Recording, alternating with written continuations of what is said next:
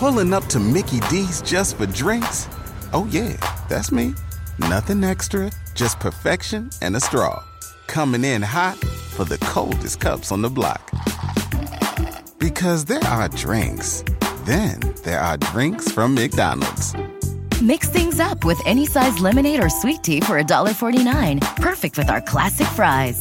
Price and participation may vary. Cannot be combined with any other offer. Ba-da-ba-ba-ba. Every day, our world gets a little more connected, but a little further apart. But then, there are moments that remind us to be more human.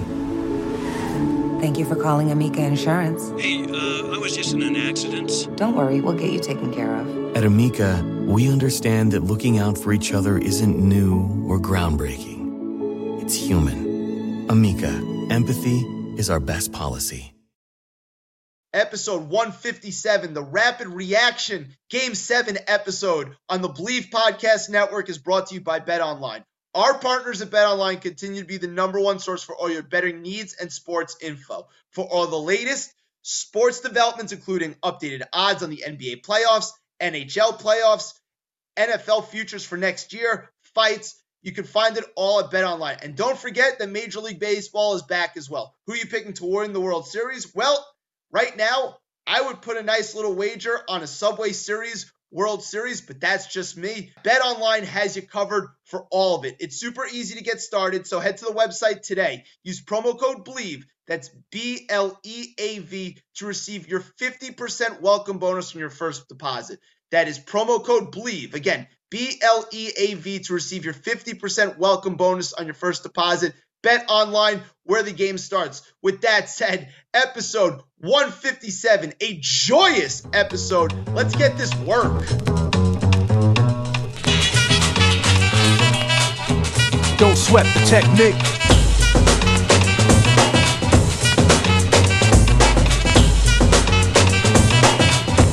Don't sweat the technique.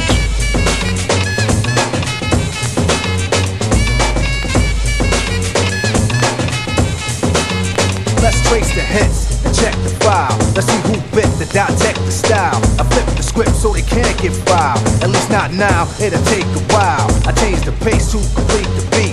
I drop the bass to MCs get weak. For every road they trace is a scar they keep. Cause when I speak, they freak to sweat the technique. Episode 157, for the love of the game, coming in on a Sunday evening, May 15th. It is now about 10:40 in the evening, and I am absolutely jazzed up, absolutely on cloud nine.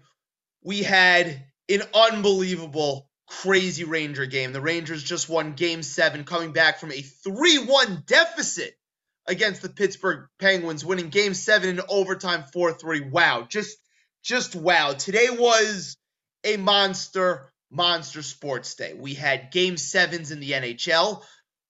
Rangers just won, as I just said. We'll talk about it in a second. We had 2 Game 7s in the NBA. It was a monster day. And I was obviously very emotionally invested in today. The Rangers, my guy Giannis, was playing Game 7 against the Boston Celtics in Boston. That obviously did not go the way I wanted it to go. But yeah, just a wild, wild day. I'm shocked I haven't gotten a noise complaint from my neighbors yet. They're being good sports, so I apologize to them, but you got to bear with me. It's playoff hockey. Things happen. Noises are made. Like, just wild, wild times. So let's talk about the day that was today in sports, because it was an incredible, incredible day. We'll start with the NBA games. And shout out to my mom who texted me during the day, but the Yankees won today. Like, Mom, that's great. It's the middle of May. No one really cares about baseball right now. I'm glad that the Yankees won a series against the Chicago White Sox. Nestor Cortez has been awesome, but we can't focus on that right now. I don't have the emotional bandwidth to focus on the Yankees right now with all that was going on today. So let's start with the NBA game. So we started off with Milwaukee and Boston. Game 7 in Boston. The Boston Celtics, incredibly impressive. Incredibly impressive today to win Game 7 at home. Incredibly impressive to win Game 6 on the road. surviving a 44-point, 20-rebound performance from Giannis Antetokounmpo on the road. Jason Tatum was tremendous in the fourth quarter, made every single big shot, matched Giannis bucket for bucket. Just awesome. And then to come back and win today, I didn't think the Celtics were going to win today. I didn't think they were going to win Game 6 after the way Game 5 ended. That crazy finish with Jrue Holiday making two of the better defensive plays I've ever seen to win a game. Game 6 on the road, you thought the Celtics were just going to be emotionally crushed from that Game 5 loss, but nope. They win Game 6 and they win Game 7, and they shot the lights out today. Jason Tatum was great. Jaylen Brown was great. But that really wasn't the story. The story was the Boston Celtics shooting threes. They set an NBA record for the most three-pointers made in a game today. And while that was happening, the Milwaukee Bucks guards, the combo of Jrue Holiday, Grayson Allen, who was next-level dreadful all series, Pat Connaughton, who was good most of the series, and Wes Matthews, who also was good most of the series, but not good today. At one point, they were 0 of 16 from 3. 0 of 16 from 3. In a game that was a 5-point game at the half, coming out in the second half, they were trading 2s for 3s.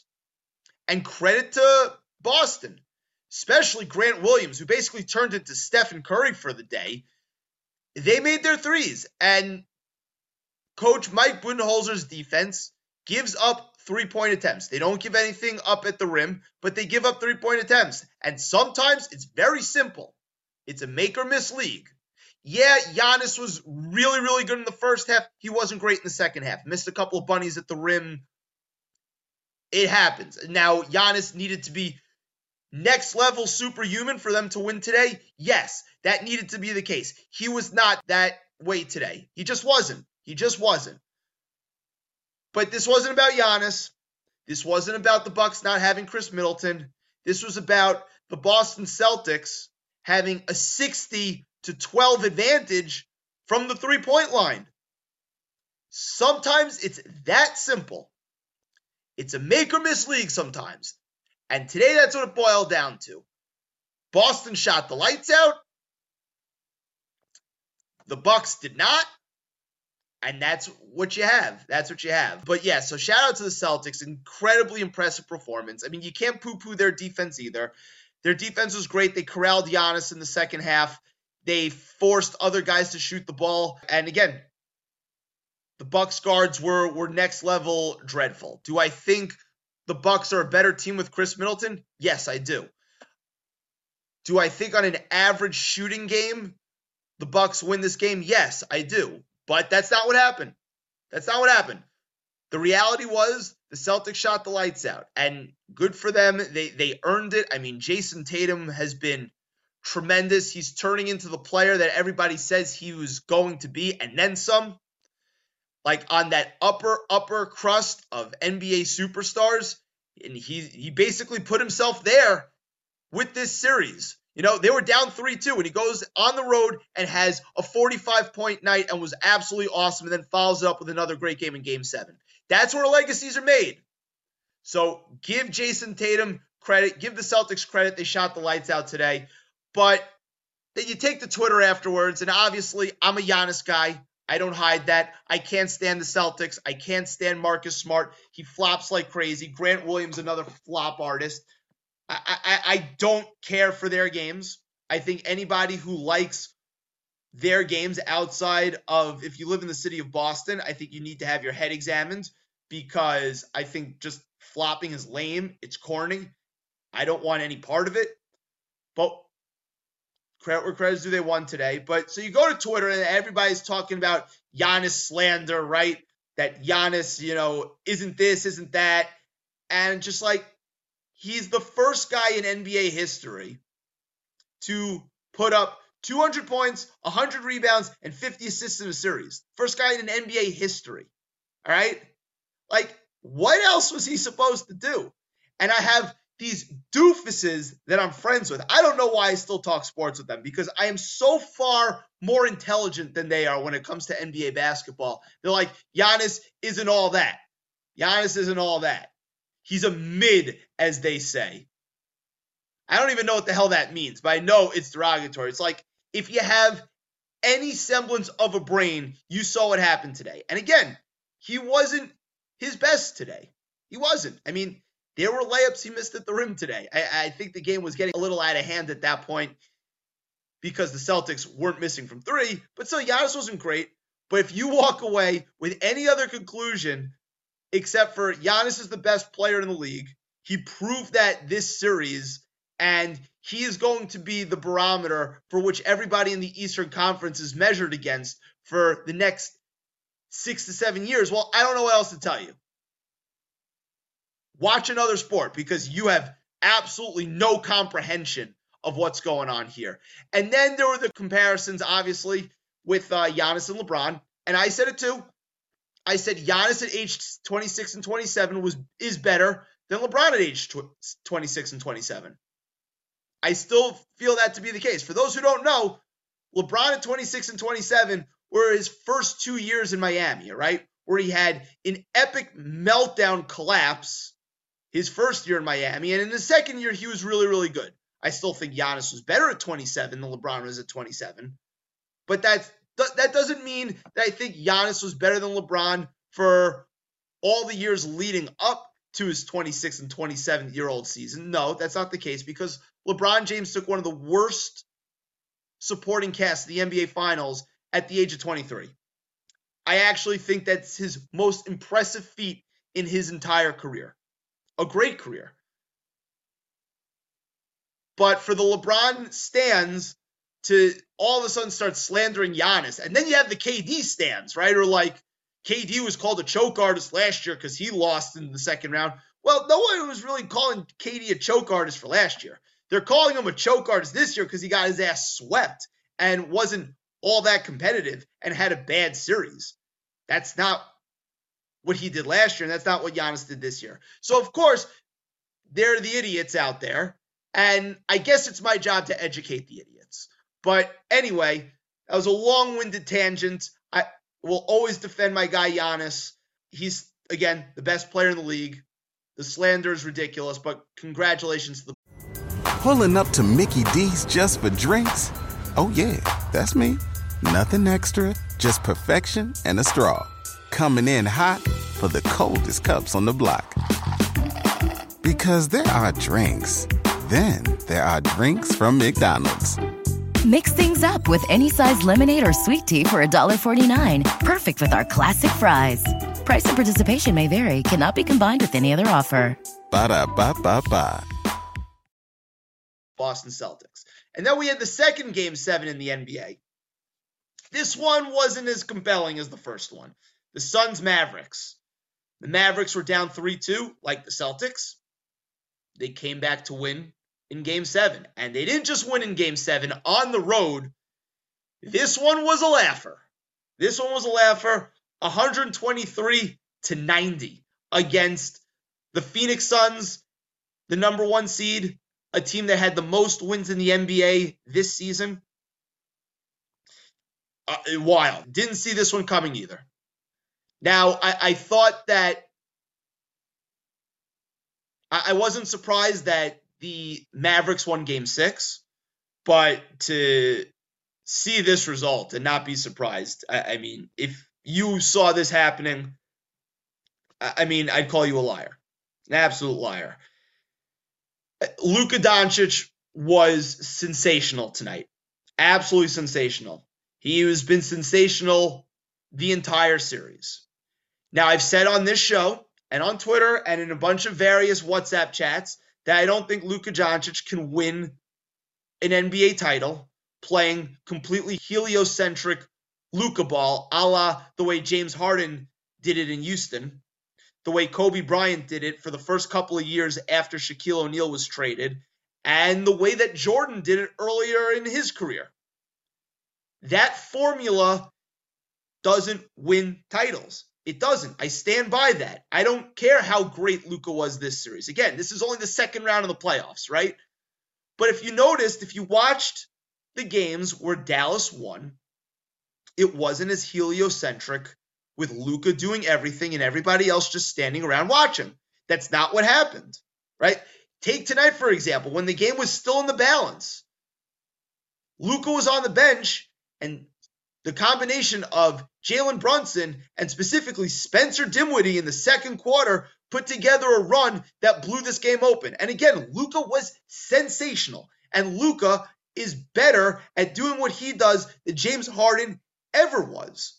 I'm on record as saying that. But yeah, for the Mavericks to win, and I think they can win next round against the Golden State Warriors, they need to be more team-oriented in a sense where Luka's going to get his numbers. But if he sacrifices his numbers a little bit and his usage a little bit so that other guys feel involved and aren't just standing around waiting to hit catch and shoot threes, they're going to be better off. You saw that this series when Brunson was empowered as a ball handler more in games, they won. Look at games 1 and 2 where they didn't win, where Phoenix beat them pretty handily. It was all Luka all the time. And it resulted in L's. And for my knucklehead friends who are telling me, Aaron's being ridiculous saying that Luka can't win this way, it's like, I stand by it. And it's true. And again, this is only the second round. As great as he is, and right now, you could argue him being the second best player in the league. I'd still give Jokic and Embiid a leg up on him, but he's no lower than fourth. But again, when the Mavericks have more guys involved, they're a more dangerous team. But kudos to them. And their defense was sensational. And now that's the Mavericks, and I expect them to put up a major fight against the Golden State Warriors. And if the Golden State Warriors do what they did last series and dick around in a couple of games, they're going to get caught, and the Mavericks are going to go to the finals. And Luka, right now at 23 years old, is just, he's incredible. He's absolutely incredible. I was mad at him to start the year because he didn't take off-season conditioning seriously. But when he figures all that stuff out and figures out the right balance in terms of him constantly getting his and getting other guys involved, I mean, look out. Look out, because he could rule the Western Conference for years. But let's get to the Phoenix Suns, all right? I want to talk about Devin Booker for a second, because Devin Booker, the first 6 years of his career, didn't make the playoffs, put up a lot of stats, didn't make the playoffs, lost a lot of games. Gets Chris Paul on his team, and all of a sudden he starts getting a little aggro, starts getting a little extra, all right? And people are talking about Devin Booker being in this tier of player, right? That he's in the class of a Giannis, of a Luka, right? There are levels to this. And I know Devin Booker is going to make first-team All-NBA this year. I know, because, Ja Morant missed a lot of games, Steph Curry missed a lot of games, and he had a great year. But there are levels to this, bro. There are levels to this, and he ain't at that level. And you saw it this series. Started doing a lot of woofing, pumping his chest out, doing a lot of smack talk, a lot of woofing, specifically to one Luka Doncic. All right? Talking a lot of junk, thinking that he is Luka's equal. Well, my friend, you are not Luka's equal. All right? So all the aggro shit, all the whining and bitching to the referees, the flopping, the foul hunting, get lost, dude. There's a pecking order. All right? There's a pecking order in the NBA. Giannis, Embiid, Jokic, and Luka are the top level of the pecking order. Everybody else slides in after that. Devin Booker, your name is not in that top four. So I don't want to hear it, man. A lot of woofing, only to get smacked around in Game 7. Was down by 42 points at the end of 3 quarters, 92-50.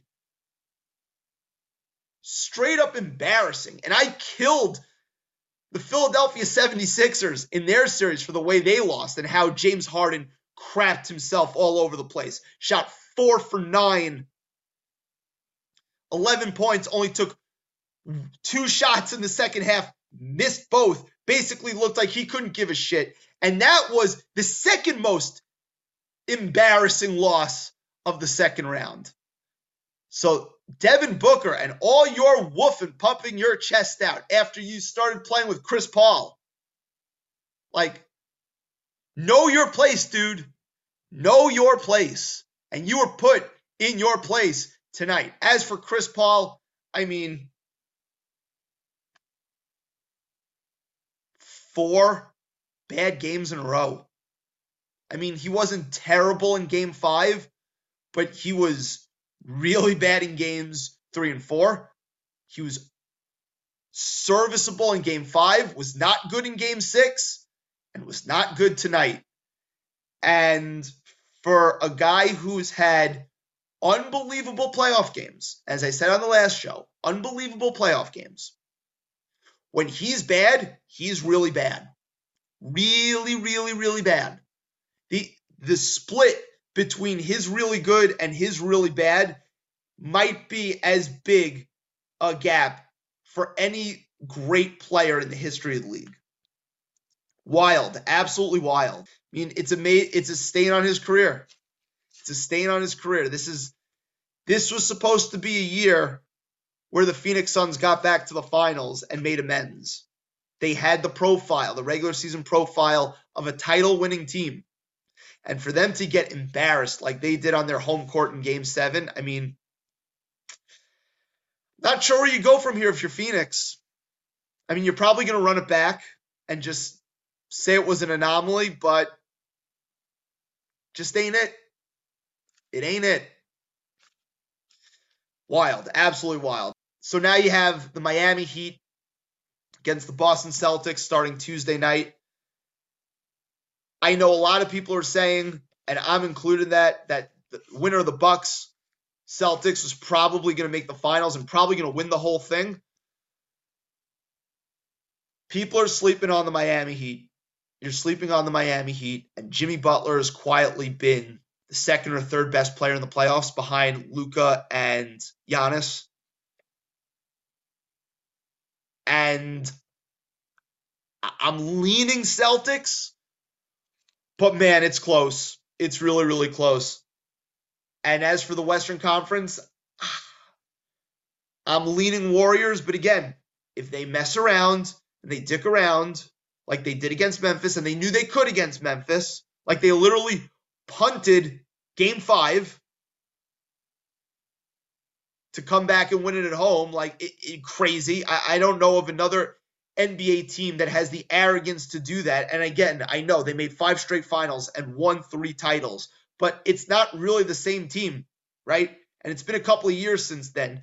The collective arrogance on the Golden State Warriors is a little startling. If they pull that Jazz against this Mavericks team that is tough, that plays defense, and has the best player in the series, as great as Stephen Curry is, Luka's the best player in the series right now, they're going to get got. And for the nightcap that I alluded to at the start of the show, the New York Rangers. After losing Game 1 in triple overtime, after losing Games 3 and 4 in embarrassing fashion, giving up 7 goals in each game, with Igor Shesterkin being absolutely terrible in those games, to come back and win the next 3 shows a tremendous amount of resilience, especially for a team this young with no real playoff experience going into this run. I mean, just a wild game, and to do it against a team that has been battle-tested and has made many a couple runs, and has won a couple of titles in the Pittsburgh Penguins, that has an all-time great in Sidney Crosby leading the team, who was great in this series too, by the way. Just unbelievable. Absolutely unbelievable. I'm actually at like a little bit of a loss for words on this one. I mean, the last 2 nights They trailed going into the third period, both games, and came back to win. Every time you think that they were being completely outplayed and that they were going to get knocked down, it was going to be the knockout blow that was going to absolutely kill them, they rose up off the mat, they battled back, they would get a power play goal, something would happen, and they just found a way to win. It's as simple as that. They found a way to win. I haven't crunched all the advanced stats and the numbers, but you could look at this series and be like, there was no way that they should have won these games.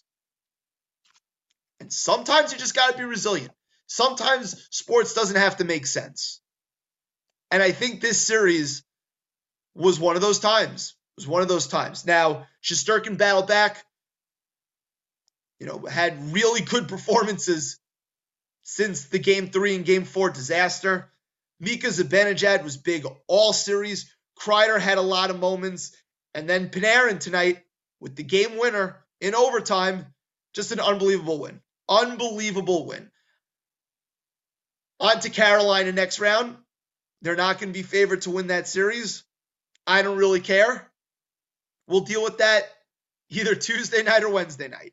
Till then, we're going to enjoy this. Now, again, I'm recording this monologue right after all this happened. I'm still figuring out guests. Hopefully, we're going to talk a little bit more Rangers about this series and next series later on the show. We may be talking about the NBA playoffs, specifically Luka Doncic later on the show. We're still figuring that out. But man, what a night. What a night of sports. The Giannis and the Bucks losing hurt my feelings, but the Rangers made up for it and then some. With that said, we'll get into the second half of the show in just a matter of moments. This episode of the For the Love of the Game show on the Bleav podcast is brought to you by Auto Approve. Auto Approve is an online service that makes vehicle refinancing easier and faster. Auto Approve connects vehicle owners with a network of top credit unions, banks, and finance companies to find the best available interest rates. That helps you handle the paperwork, simplifying the vehicle refinancing process from the beginning to end and putting money back in your wallet. Take your tag light to the next level with more money in your pocket. Not only will you save thousands on your auto loan with working with Auto Approve, but for all listeners that refinance through Auto Approve, they will send you $100 cash to your mailbox. That's right. They'll not only help you lower your monthly payment, but if you use Auto Approve promo code /Bleav, they will send you $100 back, cash back. To find out how much you can save and claim your $100 cash back again, go to autoapprove.com/Bleav. Auto Approve. Save money on your car loan. I mentioned it at the end of the monologue. I wasn't exactly sure when I was recording the monologue who I was going to bring on as a guest and what the topic was going to be, but I have a recurring guest. I was going to let him gloat a little bit because apparently, even though he's really a Denver Nuggets fan, he says he's a Celtics fan, so I figured I'd bring him on to gloat. The Celtics hurt my feelings and my guy Giannis. But yeah, here he is, Avi Wexler, recurring guest. Avi, what's good, bud? How we doing? Hey, thanks for taking me on. Really happy to be here as usual, and even happier today than I was Wednesday night, Thursday night, whenever Game 5 was after the Celtics blew that horrible Game 5. Wednesday night, yeah. I'm just coming off my own honeymoon in Greece. I had to stake out the Antetokounmpo family just to make sure if anything was going to come around, I maybe just had to leverage some capabilities against them, but happy it didn't have to come to that.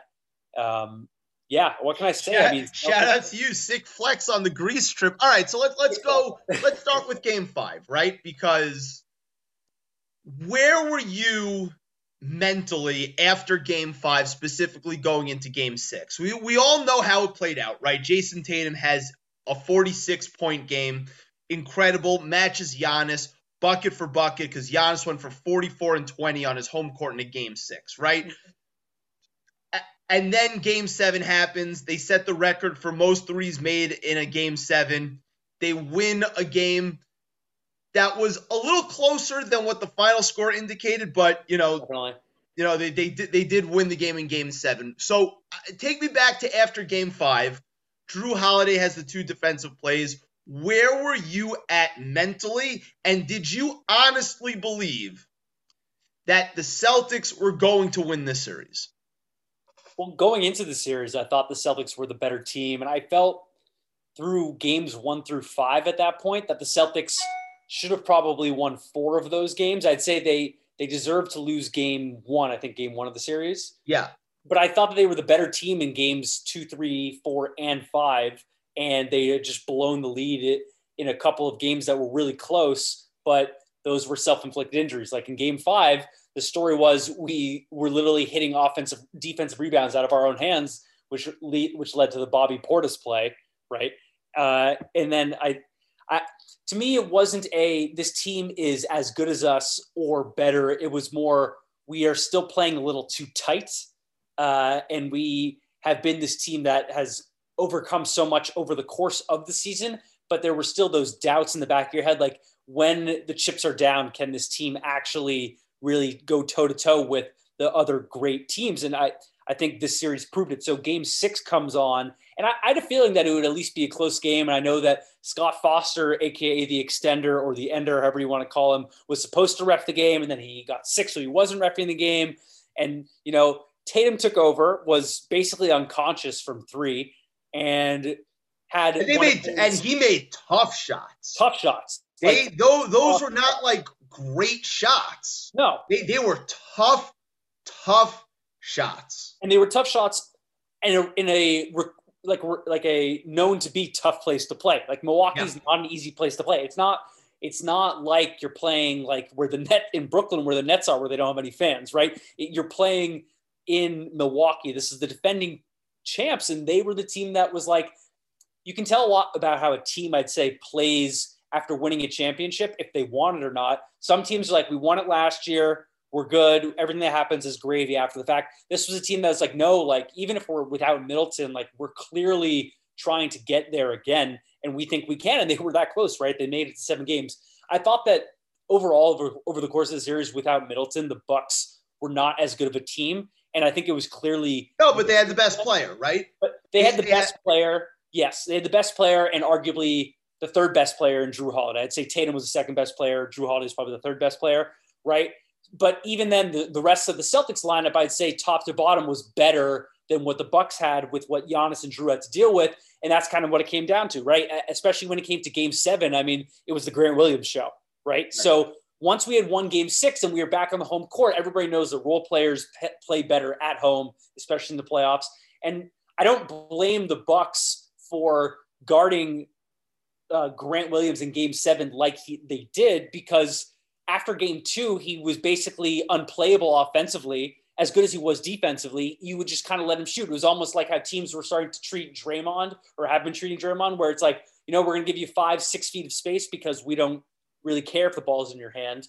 And, eventually he woke up, and this, over the course of the regular season, he was the league's, I think, best 3-point shooter, especially from the corner. So I guess something clicked in him and he got his confidence back. I think they ran like an after timeout play for him, and he hit a 3, and then, he hit 7 threes. Granted, he took 18 of them, but still hitting 7 threes, he was the reson that they ended up going through. And he missed his first couple, and you thought it could snowball poorly.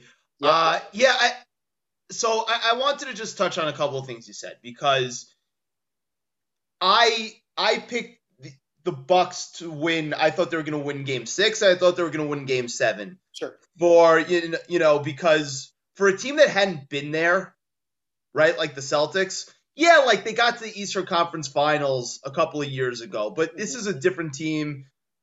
Than that. It's a better team than that, but it's a different team than that. And after the way game 5 ended, it just, and Bill Simmons talked about it on his show and how deflating that was. And so I was surprised that, a defending champion who's building off that momentum, like, they just let us off the hook. We stole this. They just let us off the hook. We're going back to the crib, as they say, and we're going to take care of business. And they get an all-world performance from the best player in the sport. 44-20. And you think that that's going to be it. And no, and I give them a tremendous amount of credit for game 6. And then to turn around again in game 7, because you're thinking like, all right, so we've seen in this series that home court hasn't really mattered, right? Because teams have been winning road games the entire time. Like, are the Celtics just going to get tight because they haven't done it before? And as you said, the role players play well at home. Grant Williams turned into Steph Curry for a stretch. Yep. And it's a make or miss league sometimes. Sometimes it's that simple because Grant Williams made tons of threes. The Celtics made over 20 threes. And the combination of Drew, Wes Matthews, Pat Connaughton, who was good most of the series, and Grayson Allen were 0 of 16 from 3 at a point. And they were outscored by 48 points at the 3-point line. And there's your ball game, right? Yeah. It comes down to that, right? I mean, you said it before. I think like I want to push back a little bit on the after game 5. It felt like the series was over only because I think that's the case if like in Phoenix's case, where Phoenix is definitely, and we'll touch on it later, Phoenix was definitely the better all-around team than Dallas. And when they lost a game, it was like, wow, I can't believe the Mavs stole a game from Phoenix. I still think, and we'll get into it later, as I said, that Dallas is not as good of a team top to bottom than Phoenix, but when you go cold, you go cold, and when you go hot, you go hot. And I think when it came to the Celtics losing game 5 the way they did, it was like, man, it's not like we're the worst team that almost pulled off the upset, because we were essentially the same team record-wise as the season went along, and we were the higher seed, right? Exact same record. And we were the higher seed because we chose not to duck Brooklyn. We have confidence. And we lost that game 5. And I was thinking, it felt like we could have won the series at that point, basically. But it's not like once that game was lost, I didn't think that the series was over. I just thought game 6 was like okay, this is what this team will be. Because whoever won, in my opinion, once the Celtics won game 6, I was pretty confident. I even said it to my family who I was with over the weekend. I was like, I feel not nervous about game 7 only because of how well we've been playing over the course of the series and how little other guys on the Bucks just weren't really like scaring me offensively. Like Connaughton always plays well against us. Middleton, especially in Boston. Yeah, especially in Boston. He usually shoots well in Boston, and he was ice cold. Yeah, it just got other guys on the team didn't scare me, and it seemed like the Celtics were like, okay, like Giannis is gonna get tired eventually because he's getting banged and bruised all series. It's a very physical series, and then you had other guys on the Bucks who just like couldn't get anything going. I was a little surprised that Budenholzer kept with Grayson Allen because they were hunting him every chance they could. The Celtics were. And I could guess maybe, well, from an offensive standpoint, he's a little bit more of a consistent three-point shooter than Javon Carter. But I just thought based on how Carter was playing in the first couple of games in the series, why not switch it back up considering Grayson Allen just really wasn't getting it done. That was at least where I was looking at it from. So I was surprised that they went that route. But at the end of the day, not having Middleton for the Bucks, I felt like was just the biggest difference. If Middleton is there, the Bucks probably win that game 6, in my opinion, at least. Let me ask you this. Everybody knows my opinions of Giannis. Yeah. I don't try to hide it. For an opposing fan base, going against a guy like that, who at 26, 27 years old will probably be the barometer of the Eastern Conference, and he'll kind of be like almost like Tim Duncan was in the West, or like a little bit like LeBron was in the East for a while. Sure. Where he's going to be the measuring stick, right? For which other Eastern Conference teams are measured against. Like he's going to be the guy that you have to go through for the foreseeable future, assuming health, because that's where he is in the league. He's in the prime of his career, and he's just getting better. So for, a Celtics fan who's going through that and sees that, and has watched Giannis just absolutely dominate these games. I mean, in a game that he didn't play well yesterday, he had 25, 20, and 9. Like, it's just, like, ridiculous. Like, absolutely ridiculous. Describe to me the feeling of watching your favorite team play against that and what that feels like. Well, so it's interesting because going into the series, and as you know, I'm also a very big Giannis fan. I have like 2 pairs of Giannis shoes of my own. Like, couldn't be happier to root for the guy because by all accounts he is like the hardest working, nicest guy. The best. He's the best. Dirty player. Like he plays clearly with heart and he like improves every year. Like there's nothing to root against him, which is why in the series, like it was hard to root against Giannis. It was more like, damn, like I can't believe we have to go up against this guy. And I'm not as much of a hater of LeBron as plenty of other people are, and that's totally okay. I mean, LeBron tortured the Celtics for years on the Heat and the Cavs, and it's just funny because after LeBron left, it's like, okay, great, now the East is like wide open, not so fast now. Giannis kind of took the torch as being like, who's going to be, as you said, the barometer for where the East is going to be. So it's unfortunate, I guess, coming from a Celtics fan, that every year it's going to be like, okay, how is Giannis and how are the Bucks doing? Luckily, though, now we have our own barometer to a sense in terms of Tatum, who I think has now established himself as close kind of in the vicinity, second, third best player in the conference now. I don't think that's crazy to say. Not crazy at all. Not crazy at all. He's in the vicinity. Yeah. So, I mean, watching Giannis play, it wasn't like, oh, he's not that good. Like I knew Giannis was amazing. And like, it was only surprising. Like when you just look at the box score being like, oh, he only has 20, 20 and 5. Like I thought he had like 40, 20 and 10, right? Because he's just everything for that team, especially as we said, without Middleton. It's almost, I'd say he's like the more modern version of Shaq, but with a better work ethic and a harder motor. And I didn't get to watch Shaq as much or appreciate him as much until he was already on the Lakers and he was towards the end of that three-peat year, those three-peat years with Kobe on the Lakers. But he's just this unguardable, unrefereeable, which isn't a word, but unreffable player where he's just a physical force and it's just so hard to play against him. And somehow the Celtics are scraping themselves off the floor against him in a 7-game series and he drags them to the bell, basically. They just couldn't finish it. And you can't hate them for it either, right? Like it's a hard-fought series, and I don't think that the Bucks are looking at it any differently, being like, we need to blow up this team. I think the Bucks are looking at it as, okay, like we're still here. Yeah, I mean, you're going to have Middleton, Drew Holiday, and Giannis for the next, 4 or 5 years. Like you're just, at that point, you're just working around the edges. Like that's it. That's all you need. Exactly. Yeah. Talk to me about Jaylen Brown. He's a kind of guy who you can either have like a 17 for 24 type night or like a 6 for 24 type night.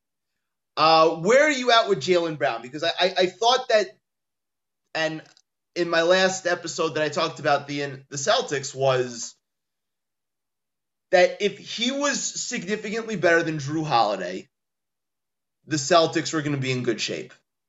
And I thought, and he was kind of like the linchpin to the series. And he played well in Game 6 and he played well in Game 7. Like, where are you at with Jaylen Brown, your confidence in him? Because even though he played well, like he's had some moments where it's looked bad. Like it's looked really bad.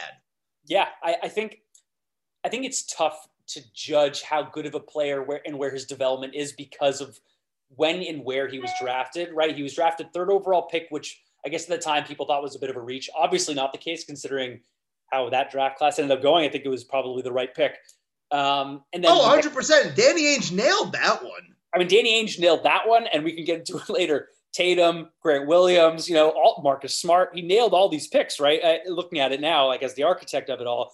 But I would say it's tough for Jaylen because I think Jaylen was originally going to be thought of as the guy because he came in a year ahead of time and he had a different body type as compared with Tatum. And I think it took a while for him to kind of realize that, okay, Tatum is actually like a generational talent and I am more of a generational all-star, where Brown's going to be a top 25 player, top 30 player for, let's say, the rest of his prime, but he'll never be a top 10, top 15 player or an MVP getter, obviously, as opposed to Tatum. And I think that's what this second half turnaround has kind of been about. There were times in this series, especially where the Bucks were hunting him every time they could get Giannis to switch on him. He was getting by him. And I think that's just body type. I think Brown is just too small of a player and he's not built up like a Drew Holiday, a Kyle Lowry, or a Marcus Smart, where he doesn't have that type of muscle or grit to go against Giannis, but he's still a good defender. I think it's inconsistency with him, but he's shown every year clear improvements in his offensive game. It just comes down to whether or not he can be consistent night to night. And I don't think he has to be as consistent when you have other guys who step up, role players, Marcus Smart, Al Horford, and obviously Tatum leading the way.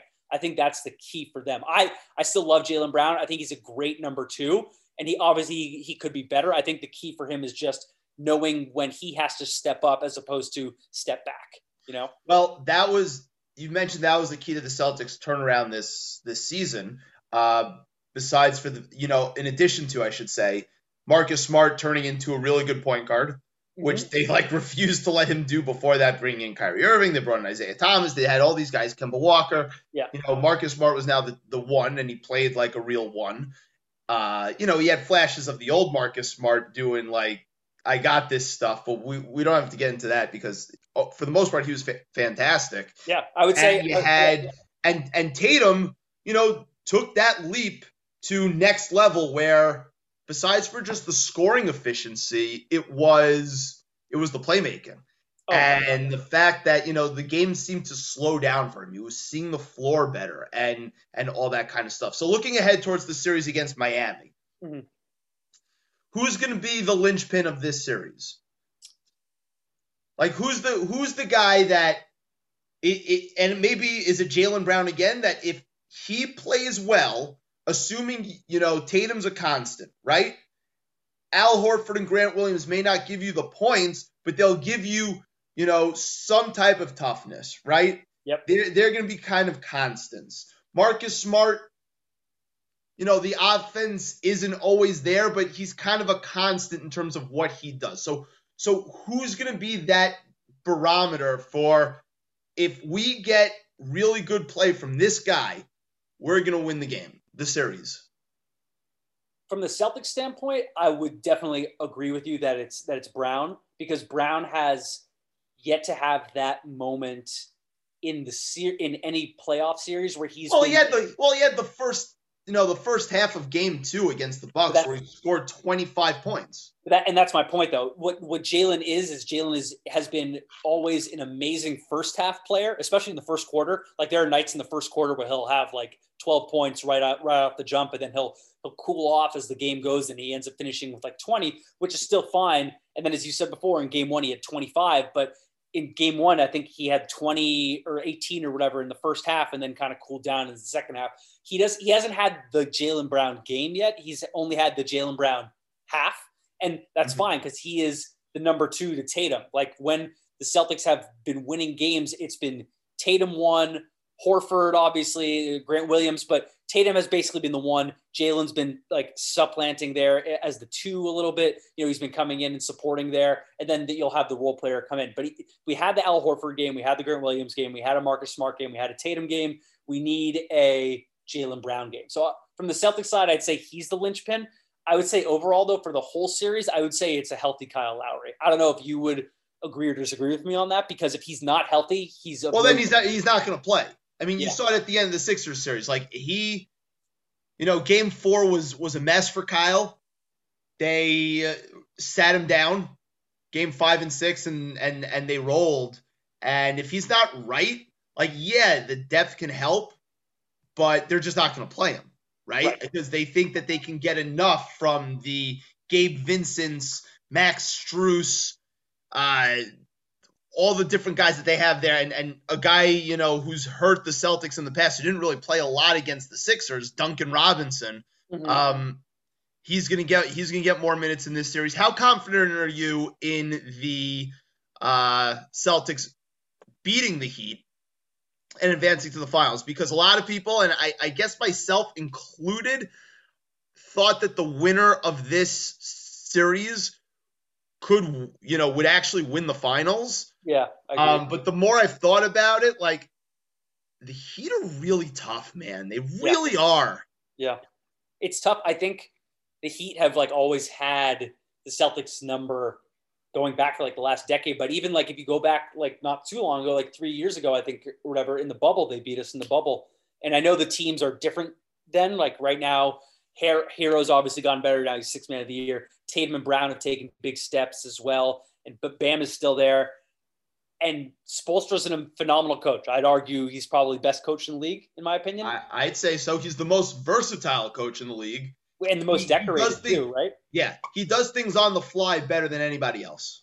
So I would say that the Heat have a very good chance of beating them. They have home court, and I think coming off of a grueling 7-game series for the Celtics, I'd say if I had to bet, I would say the Heat win game 1 just because the Celtics will be exhausted. But it's a quick turnaround time. Quick turnaround. Marcus has a midfoot sprain, so he'll probably be questionable for game 1. Maybe he plays. I'm not sure, but it's a tough matchup. I think that the issue is, though, Miami's half-court offense is really just not that good, especially without Lowry, as we were saying before. Like, Jimmy Butler is a solid two-way player. Bam is a solid big man. Hold on 1 second. Jimmy Butler in these playoffs has been the second or third best player in the playoffs. He's been absurd. I don't disagree with that, but I also just look at who he's had to cover and play against, and like Tobias Harris is Tobias Harris. He's not sure, but like he was. We'll get into the Harden slander in a second. He was guarding James Harden, but we saw it 2 years ago. Also, this is a team in the Heat, and as much as I poo the Mickey Mouse Cup that was 2 years ago, it's 2 out of 3 years that they've been in the Eastern Conference Finals. This isn't small potatoes here. No, they are. I think that right now, you were right where you said whoever was going to come out of the Bucks Celtics series is probably the finals favorite. I don't know if that's the case in Vegas right now. It probably isn't, just because I feel like the West is Warriors. The Warriors are plus 120, which I think is weird. And I think that is really weird too, just because I don't feel like I feel like the Warriors have actually been the least consistent team of the Final Four remaining. But we can get into that later. To me, it doesn't make sense as to why, if you're going to have the Celtics favored in this series, which I think Vegas does have, and they're not huge favorites, but they're, I think, minus 170. It doesn't make sense why they wouldn't be the favorites. I just think where the Heat lack are elite offensive players. They have very good defensive, and they're more deep. But at a certain point in a 7-game series, you can't play 9 guys. You can't play 10 guys. You can only play 6 to 8 guys. And once the fourth quarter starts in tight games, you're only playing 5 guys, really 6 guys maybe. So that's kind of where I'm wavering on my confidence with the Heat, because I don't think that Max Strus and Gabe Vincent are built for that moment yet. And they had a pretty easy go of it, I'd say, in the playoffs. They played a banged up, beat up, distant 76ers team last round. They played the Hawks right before then, right? Who were probably the least deserving of the playoff teams, right? You could argue. So I don't know if they've been prepared as battle tested, I guess, as the Celtics have been, who have just been, who were like, we're not gonna run away from the Nets. We're gonna go right at the Nets, and they swept them. And then they just had a 7-game grueling series against Giannis and arguably the second best team or best team in the conference in the Bucks. So I would say I would kind of take the battle tested Celtics over the Heat, despite whatever happens game 1. So let's talk about the Sixers Heat for a second. Sure. All right, it's a good little transition. What were your thoughts on that series as a whole? I'd say it was kind of a fake series almost, because Embiid wasn't there for the first 2 games. And it sucks because it's not like Embiid is ducking the game by any sense of the imagination. I mean, I think you were the one who picked Embiid to be your MVP of the league. It was either between him and Giannis at one point. I picked Giannis, but you picked Giannis, but for a long time you had Embiid, right? I think. Yeah. Well, because you see on any given night, right? And here's my thing with Embiid. On any given night, you can watch him and you can say, this is the best player in the sport. Yep. This is the best player in the sport. And and he kind of gets a bad rap for the injury stuff because of the way the first 3 years went. But since then, it's been little fluky things. It hasn't been a knee. It hasn't been a foot. It's just been he got hit in the face, right, when he shouldn't have been in the game. Exactly. It's weird. It's just weird. Yeah. So I feel like once that happened, and there's just no other, who's the second guy on that 76ers team who is that get everybody up, get everybody kind of moving guy. You don't have that guy. And now we can get really, I know you're champing at the bit right now to get into it. It wasn't really a real series. It was kind of just like a practice series. I felt like like, I'm surprised it went 6 games only because it seems like as good as Embiid was, just there was the supporting cast around him really just had no dog in them. And that's what we can get into right now with Harden. But you saw how important Embiid was to that team in games 3 and 4, where he didn't even put up the numbers, but his sheer presence just made all the difference. Yes. It made everybody's life easier on both ends of the court. And it didn't matter that he wasn't getting 35 and 12. It didn't matter just because he was there and the attention had to be paid. Like, for example, and Ryan Russillo, who I say is the best, guy covering sports and covering the NBA, is you saw like the difference in Bam Adebayo, right? He's like, oh, I have to deal with this now? Like, right. This is different now, right? Like you just saw the difference defensively, like the fact that he's able to switch out onto guards the way he was. I think there was a play in game 3, I forget, where I think who did he have on a switch? It might have been Tyler Hero.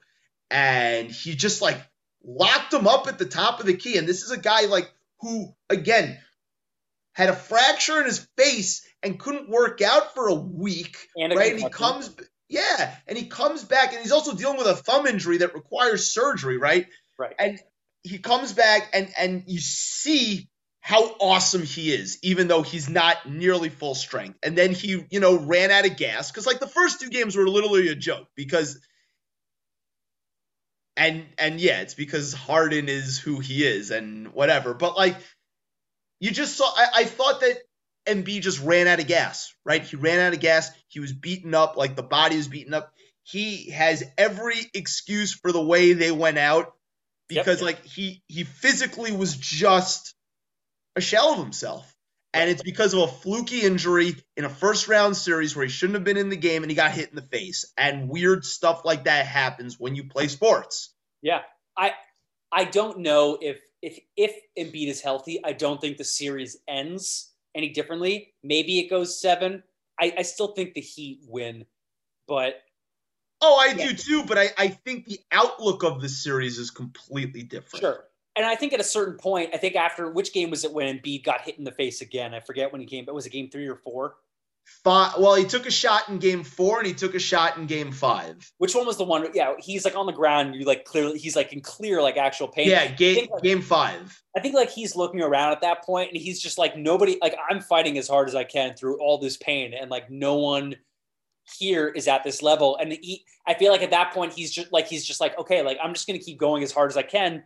Like something that we admire about Giannis, where he's just like, I'm just going to keep going. But it's just so disheartening when nobody else on your team, especially the guys who are paid to be that way, are not that way. And then he takes a shot on Harden in the post-game presser too.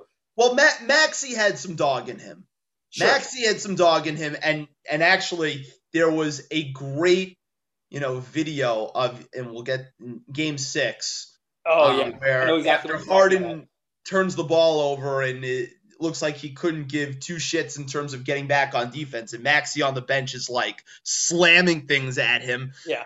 It's just, and we'll get into Maxey in a second, but it's time to have the Harden conversation. The Harden slander needs to come out, and I didn't do it justice in the monologue because I was so hyped between the Rangers overtime game 7 win and what happened in the NBA games yesterday. But like the James Harden thing, it is what it is. And I can't tell you how many people, after he had one good quarter of playoff basketball, I should say one good half in game 4, right? Were telling me, oh, James Harden's back, right? Is James Harden back? Is this like prime James Harden? Like, if you look at that game, he got bailed out by the referees the entire first half, right? He made a couple of threes in the second half. Big threes, might I add. I can't take that away from him. But it was one half of good playoff basketball in 2 years. And then you have the apologist who's like, it's the hamstring. It's the hamstring. Like, it's not the hamstring, all right? It's not the hamstring. This is who he is. He's a born loser, all right? He's a guy who, it's clear, doesn't take conditioning seriously in the offseason and just doesn't have that mental dog in him. I mean, he took 2 shots in the second half of Game 6. 2 shots! And this is a guy who's going to, if he opts in to his contract, is going to make $47 million. That's max money. 2 shots! He was a minus 19. Impressively Just like, bad. and he looked like he turns the ball over. He doesn't give a shit. It's like, if you're the Philadelphia 76ers, what do you do at this point? Yeah, it's interesting that you brought that up, like the 47, because obviously he's going to opt in. Like, there's no sense in the world where... Well, no, he can say that he's going to opt out, and because, like, he has past performance where he was on a team where he was the absolute solar system and was able to pad his stats, and all the stat... Yeah. Right. And all the stat nerds thought that he was breaking basketball to the point where you see that people on basketball Twitter are like, he's the best offensive player since Michael Jordan. And you're just like, this is ridiculous. Like, what are we talking about here? But because he has this past performance, he could opt out and ask for a max deal. I mean, I think if he does that, he's a lunatic. Right? And I don't know who pays him max money. I mean, if you look at the landscape of the league and who has cap space and who wants him at this point. Yeah, it's real buyer beware. He kind of like reminds me of like if you look at him as just like a person that you go on a date with who just has like all these miles and has like amazing accolades behind them, but all this baggage of like lack of commitment, clearly doesn't take themselves seriously, clearly has issues with long-term commitment and doesn't play well with others. Like if I told you all that, and then I also told you on top of that, oh, well, there are other parts of the relationship that are great too. You'll get a lot of attention. People are going to be looking at you. People are going to be talking about you all the time. You'll be like, okay, maybe I'll take it with you. But if I'm a team, I'm not going to guarantee this guy that much money. He's buyer beware at this point, right? There's not really a reason that a team is going to look at him and be like, yes, he is what we need to become a competitive team. What he is at this point a TV deal, money deal grab kind of player where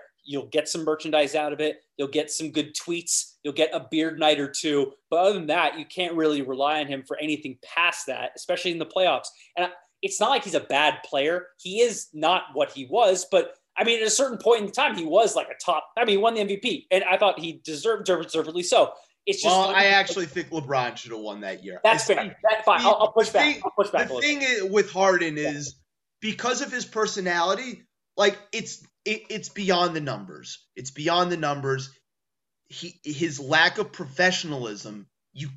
He's never to me in the MVP conversation, because if he's the centerpiece of your team, you're not going anywhere, because he sets a tone where he doesn't take the game seriously and he tries to cheat the game.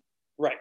And that's fair. And I can't take it seriously. Yeah. I mean, and like, I think once he did win the MVP, I think it just went downhill from there in terms of what he wanted to accomplish. Because for him, I think the three biggest things were, I want to have my own team, check.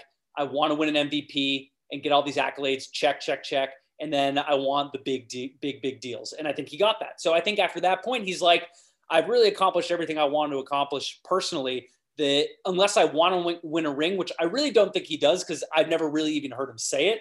And every time they've lost in the series, it just never seems like he's that defeated, as much as he's more like, all right, when can I go to the strip club, where clearly cares about more. I just don't really understand what he wants long-term from himself other than just more money. So that's kind of where I'm looking at him, and I'm disappointed because he's so talented, but he just doesn't care enough. He was right to want his own team. Sure. I get all that. And he validated that, right? Yes. But when you're the man, you dictate how the franchise goes, right? You are the culture setter of that team. And as much as I crap on LeBron, and sometimes LeBron sets bad culture in his teams too, but I will say this, LeBron James every single year shows up to camp in shape and ready to work, right? Yeah. Does he sometimes quit on his teams during the year? Yes, we've seen that, all right? He can get a little pouty, but he comes into camp in shape every single year. And if you're the Sixers, you kind of have to hope that he opts in and you play it year by year, because I don't know what your other moves are. Say what you want about Ben Simmons, but he was an asset, right? And you cash the asset in for the wrong guy. And Daryl Morey's boner for James Harden is going to cost Joel Embiid his prime.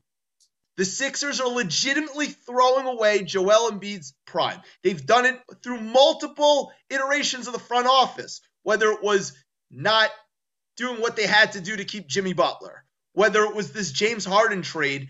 And at a certain point, if I'm Joel Embiid, I demand the trade. I want out. I don't hate that.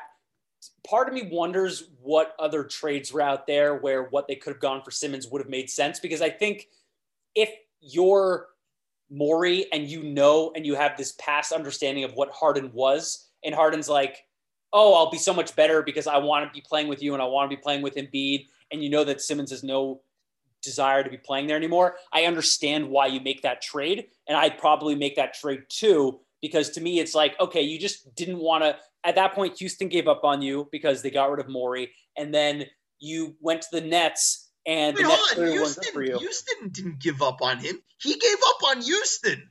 I think I want to say that, or I want to believe that, coming from Morey's like personal view. If I'm Morey, I'm like, okay, all right, fine. You know what I'm saying? Yeah. Houston gave up on Morey, and then Morey's like, oh, look, now Houston is failing James Harden because they're not giving him enough. And then Harden plays himself out of there, gets himself to the Nets. Then he's like, okay, the Nets clearly don't work out. Let me just take another stab at Harden because it worked so well, at least from a cohesion standpoint. Say what you will for postseason success. So I understand that trade. And at that point, it's like, what were the other trades out there for Harden? So I understand why you make that trade. Sorry, what the other trades were out there for Simmons. Because I understand, like, but we can talk about this right now. I mean, at the outset of when that trade happened, we're like, oh, this is actually probably good for both teams. Harden gets to a team where he can be the guy and he'll play with Embiid. Embiid gets a guy who he can actually defer to and score. And then Simmons gets to go to a place where he doesn't have to be the guy because he'll have Kyrie and KD. I liked it more for the Nets on the outset. And obviously the Ben Simmons is as big a fraud, if not more of a fraud than James Harden. But if you were the Sixers, right, I would rather, like, if you told me right now we have a trade, Seth Curry and 2 future first-round picks and cap flexibility for James Harden, right, taking Ben Simmons out of it for a second, right, I would rather Seth Curry, the 2 first-round picks, and the cap flexibility, because I saw what that looked like earlier in the year, and the Sixers were really good. I don't know if that, but if I'm Daryl Morey and or Joel Embiid, who are probably jointly and Doc Rivers making that decision, does Seth Curry and all that flexibility do anything for this year of Joel's prime? And my point is no. I don't know if they get out of the first round. They probably get out of the first round. They definitely don't get out of the second round. So you kind of have to take that swing. And I have to give Morey credit because he did get his guy in James Harden. Now, clearly that didn't work out, but I defend that trade. It's just funny looking back because I think everybody at the time of the trade was either saying good deal for the Nets and good deal for Philly because they both got the guys who they wanted to get. And now looking back, it's like, wow, both teams got worse. Yes. Both teams got worse. That's exactly the way it is. All right, moving on to the Western Conference. So you like the Celtics, and just to put a bow on the East for a second, you like the Celtics in a long, drawn-out series to make the finals? Yeah, I would say 6 or 7. I think it just depends on some of the other guys, not in the main players, being healthy or not. I'm leaning Celtics. I don't feel good about it. That's fair. I mean, I don't feel good about it. I the 1 seed for a reason, right? Yeah. I mean, and I respect the hell out of Jimmy Butler. Okay, Western Conference. Obviously, we're going to talk about Golden State first. Against Memphis. They take care of business after completely punting in Game 5, which was embarrassing. Mm-hmm. They come back, win Game 6. Klay Thompson goes crazy. Kevon Looney has a great game. Steph Curry had a great second half, and you saw why the Warriors people love the Warriors so much. What do you make of this Warriors team right now? They clearly, to me, as I mentioned in the monologue, they clearly have that bravado and that confidence and sometimes like flat out arrogance of a team that made 5 finals in a row and won 3 titles. Sure. And again, they did that, what was it, 3 years ago now that they've been in the finals? Like, it's a different team, but, because Klay's not the same, Draymond's not necessarily the same, and, I mean, Steph Curry's still brilliant, but where are you at with, how confident are you in this Warriors team in terms of getting to what the Warriors looked like even in 2019 when KD was hurt and it was just Draymond, Klay before Klay got hurt? How confident are you in the Warriors getting to that level of play, sustained level of play? Well, I actually had money on the Warriors not even getting it to the Western Conference Finals. So I want to give them their flowers for passing my expectations. Not that means that much. But I don't feel that confident in the Warriors only because they just haven't looked that unbeatable as they used to going up to that big run that they last had in 2019. They consistently, because they've shown flashes of it, right? You saw it in the regular season, but it's not the same. No, it's not the same. I think I don't want to say they're lucking out because of how the bracket of the playoffs has fallen, because now, and you and I love Luka, who's absolutely heated right now. I think the Warriors are probably still the better team there, but I don't think that either team remaining in the West is that much better than whoever comes out of the East. I would take both teams in the East over the teams in the West. And I don't know. I feel like you don't get anything from Draymond that much, or you really don't get that much from Draymond offensively. You don't know what you're going to get. Meanwhile, in Game 6, when he shot the ball, he scored 14 points and was doing other Draymond things. And you're just like, where the hell was this? Like, come on. Exactly. But that's like asking like Al Horford to score 30 points, right? Like, it's just like, you can't, if that happens, like you have to be on as a team, because you're not sure when you're going to get another signature in quotes for Draymond playing that well, because I just don't believe he's that offensive player anymore. And I think that other teams are going to recognize that. I think the Grizzlies are like that new small market, young, fun team that the Warriors were. And now they're going to be the new mainstay competing with the Warriors and the Suns, maybe for relevancy in the West for the next decade, because they have that young, fun, exciting team. And I think they just caught them at the right time. Ja goes out. That's kind of like, the guy for them, despite how good they were without Ja this year.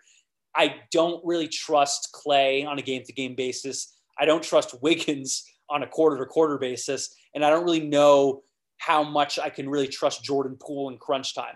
I obviously implicitly trust Curry to do whatever he needs to do. But Curry, as you and I both know, is still limited defensively, right? And there are ways in a 7-game series where he can get frustrated and go cold. As we've seen in every finals run they've had, he isn't necessarily the main key to that team, but he is a key to a championship team.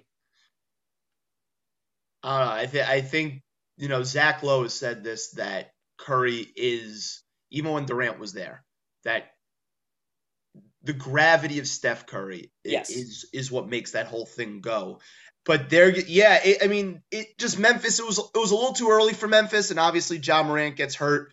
They have a really bright future, but when you have to rely on like Dillon Brooks to do like a lot of heavy lifting because Ja's hurt, he kind of has the old Marcus Smart, I got this. You saw that at the end of Game 4, and it was absolutely disgusting. Yeah. Absolutely disgusting.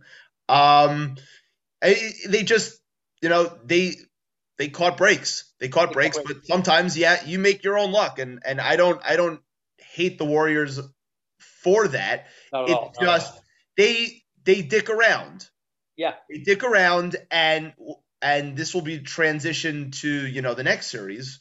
They dick around, and with a guy like Luka Doncic, as great as Steph Curry is, Luka's on his level, if not a little bit better right now. And if you dick around against that guy for a team that plays defense the way that the Dallas Mavericks have shown that they can play defense, you're going to get got. You're going to get got. Now, do the Warriors have a higher ceiling for where they can be? Yes. But, You can't be messing around with 77. No. I mean, Luka is absolutely terrifying. It's actually crazy how good he is. And he's in his 4th year. Like 23 years old.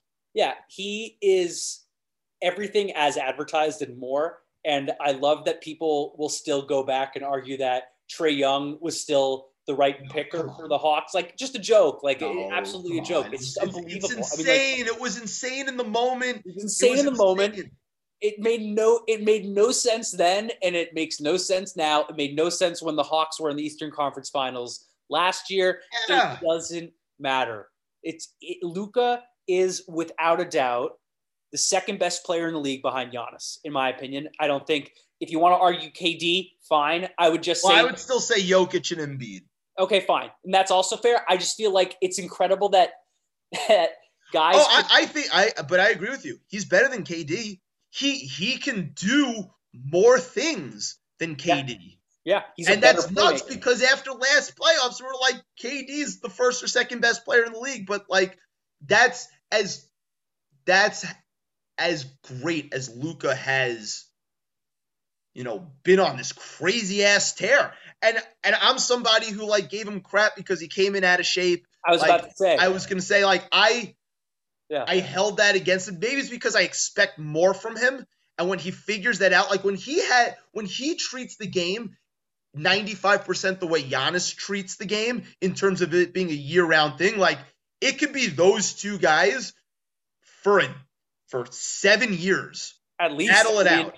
I was going to say, all you have to do is just get in his ear. Just get him on your Peloton subscription. I think that's what he's missing. If you get him on your Peloton workout routine, then he's going to be the best player in the league for the next 10 years. So I love that he doesn't. And I know we were just crapping on Harden because we think Harden doesn't take himself seriously. But the difference between Harden and Luka is that Harden doesn't have a dog in him. And Luka is like all bark, all bite. And he just shows up in the playoffs. It's unbelievable. It's wild. It's wild. And I talk about the heliocentric offense, right? And I still, as great as Luka is, and Luka right now is better than Harden ever was. Yes. It's not even a question. But if you notice the way that Dallas won these games, it was other guys doing stuff too, right? Like when they empowered Brunson as a ball handler, they were winning games. Like if you saw last night, while the game was still a game, Spencer Dinwiddie had stretches where he's initiating the offense and he's doing his own stuff. And he hits like 3 threes, and that really blew the game open. And obviously Luka was sensational, right? He set the tone with 8 quick points in like 2 minutes, and he was awesome. Don't get me wrong. He was ridiculous. And then the shot making at the end of the second quarter was nuts. It was absolutely nuts. He had as many points in the first half as the Suns did, right? It was like Suns did. Yeah, it was what?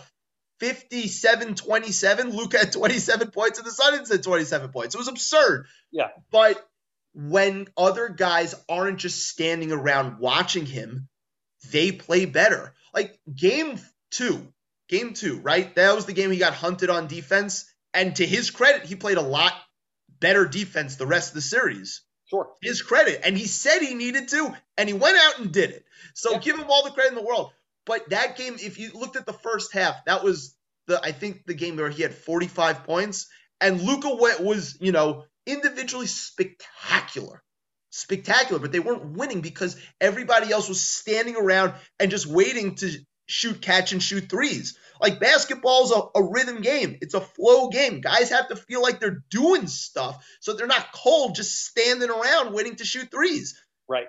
And when he sacrifices, a little bit of his stats and gives trust as a result to other guys, they're going to win. And he hasn't figured that out yet. And when he does really figure it out, like, good Lord.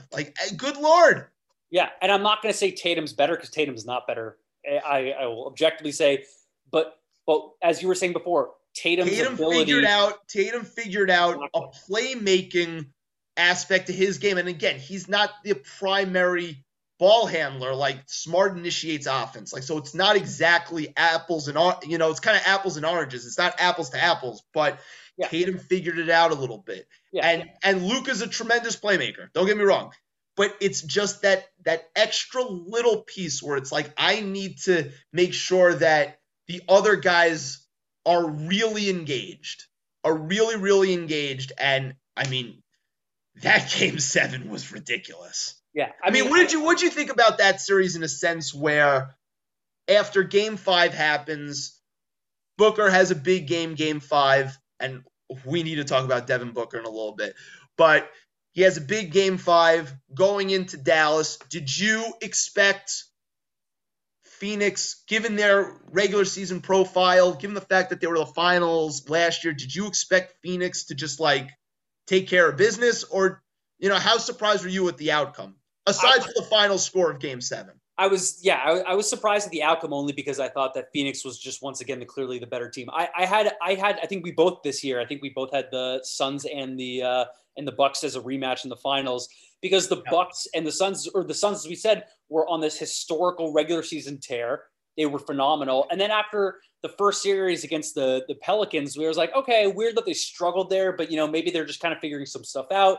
Paul is still trying to get back into the swing of things. There's some health issues, but they should be fine.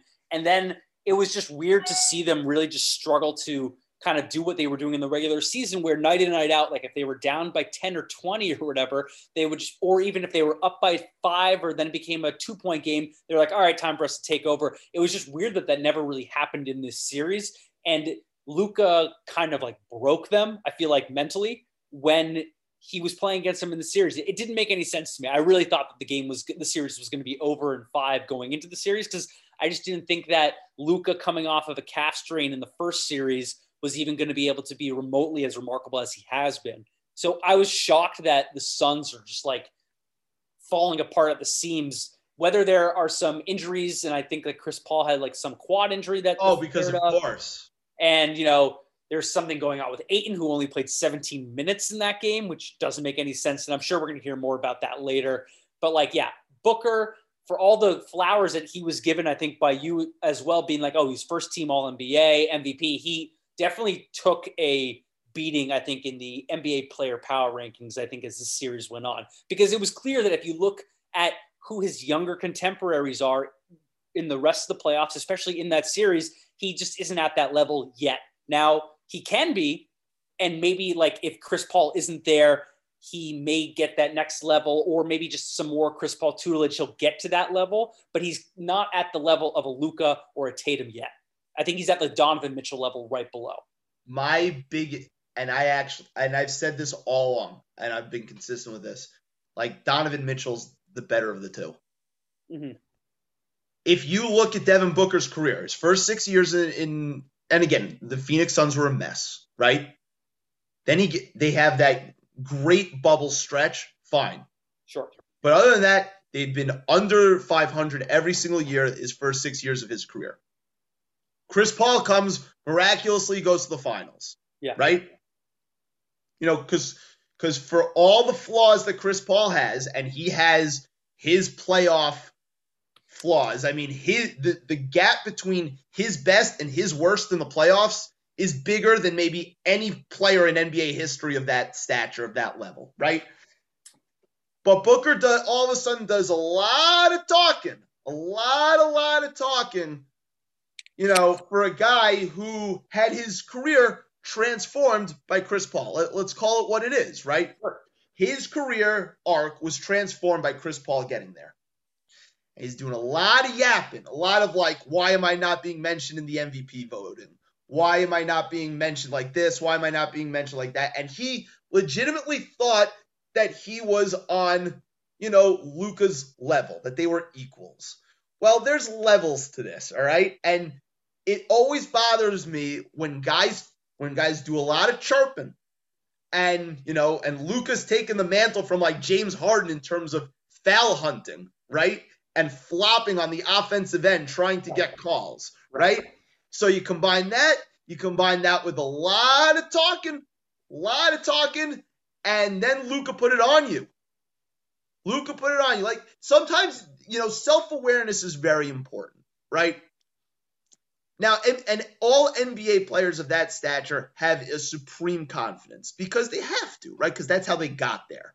Right. But, like, you should know better, man. Like, don't poke the bear because the bear is going to bite back, right? And the bear bit back, and then he had, basically 5 points in the first half of a Game 7 on his home court, and they were down by 42 points at the end of 3 quarters. Like, there's levels to this, dude. He got absolutely sunned, as they say, right? Like, he just got completely put in his place. I loved every second of it. It was because great. of all the bitching and the whining and the corny ass post-game, workout videos where they're not even chucking any weights. Like, all this goofy ass shit, and he's taking like all the annoying things that we hated about Chris Paul, the aggro crap, doing all the extra stuff. Like, he took it to like a new level, talking crap to Luka like he's like his equal or better. Like, get out of my face, dude. Yeah, it's just more. It's less on Devin Booker, I feel like, and more just talking about Luka, because if Booker shows up and plays as he did in that game 4 or 5 where he exploded for 30 points or whatever, I mean, then you're like, okay, like, you're fighting back and you gave everything you got and you're allowed to talk your shit because you also played up to that level. Right. But then be like, I don't want to compare him to Pat Beverly because he's not Pat Beverly clearly, but when you talk like Pat Beverly and then you show up and you play like Pat Beverly offensively, that's when you kind of have to go back to your little corner. So who do you like in the Western Conference Finals? I hate to bet against Luka. I don't feel confident in his supporting cast, though, compared to the Warriors who have been there. Even if the main core of that Warriors are older and not what they once were, I kind of trust their depth. Maybe not the best player in the league, right? Because I'd say Luka right now is the best player in that series, but I'd say 2 through 10, if you look down comparing the rest of the players, I would say more of those 2 through 10 guys are on the Warriors than on the Mavs. Who guards Luka for the Warriors? Who checks? I mean, it's not going to be one guy, but who's going to be the primary guy? I think it depends because I feel like will the Mavs want to play small ball? I guess they already kind of do play small ball, right? I mean, that's kind of what their game is. If that is small ball, I think that feeds into the Warriors a little bit. I don't trust Draymond. I definitely don't trust Draymond. Well, Draymond's going to get a couple of possessions. He's going to get a couple of possessions. He'll get switched on to him, and that'll be fine, but he's not going to be the primary guy. I think, like, it can't be – I guess it has to be Clay, but I don't know if Clay is what – Wiggins and Clay, I guess, will have to switch off, but I don't think it matters. I mean, the Suns were clearly the better team top to bottom and on paper comparatively to the Warriors, especially in terms of defense. The Suns were one of the best defensive teams in the league, and Miles Bridges was treated like he was absolute trash. Yeah, Mikal Bridges had a tough series. For a guy who's going to make an all defense team, he had a tough sledding. So I don't know who covers them, but at the same time, I don't know how the Mavs really cover some of the playmakers on the Warriors, because as good as Luka has been defensively this year, especially as the postseason has gone along, who is he covering on defense? I think you'll be able to hide him on Wiggins. That's fine. And I guess it comes back to whether or not Wiggins shows up in a quarter or not.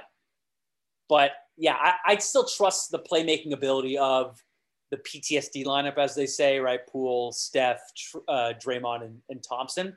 I feel like over 7 games, I trust them more than I trust the Mavs, because I feel like it was more about the Suns shitting the bed than it was the Mavs playing amazing. Because I think it was Simmons. I don't know. I think the Mavs took it from them.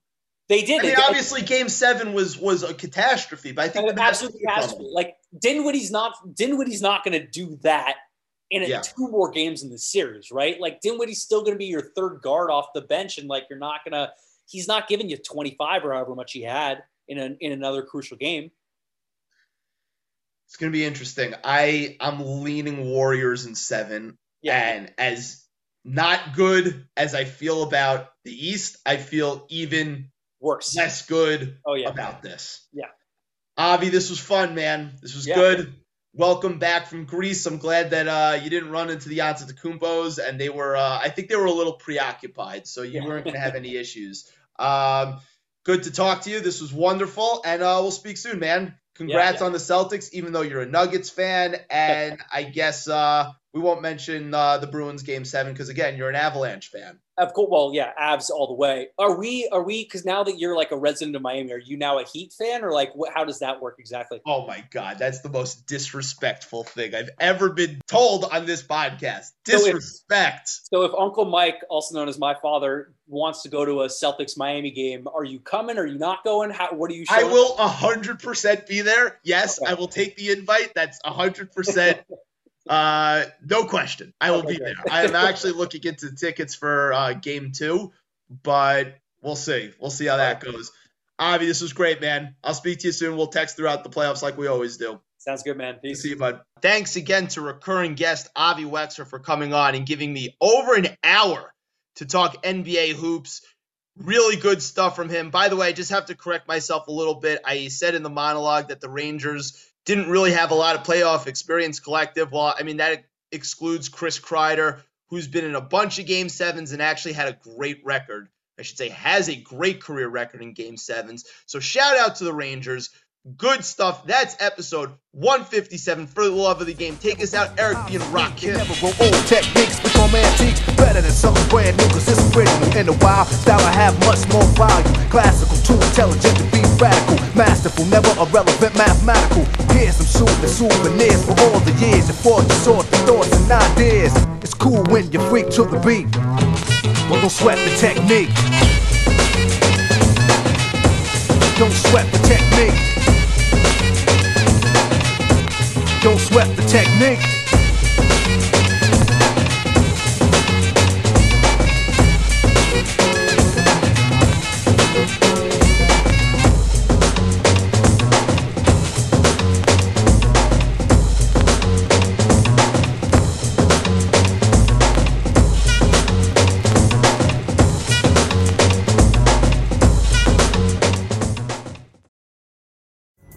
Pulling up to Mickey D's just for drinks? Oh yeah, that's me. Nothing extra, just perfection and a straw. Coming in hot for the coldest cups on the block. Because there are drinks. Then there are drinks from McDonald's. Mix things up with any size lemonade or sweet tea for $1.49. Perfect with our classic fries. Price and participation may vary. Cannot be combined with any other offer. Ba-da-ba-ba-ba. Want the same expert advice you get from the pros in the store while shopping online at DiscountTire.com? Meet Treadwell, your personal online tire guide that matches you with the perfect tire for your vehicle. Get your best match in 1 minute or less with Treadwell by Discount Tire.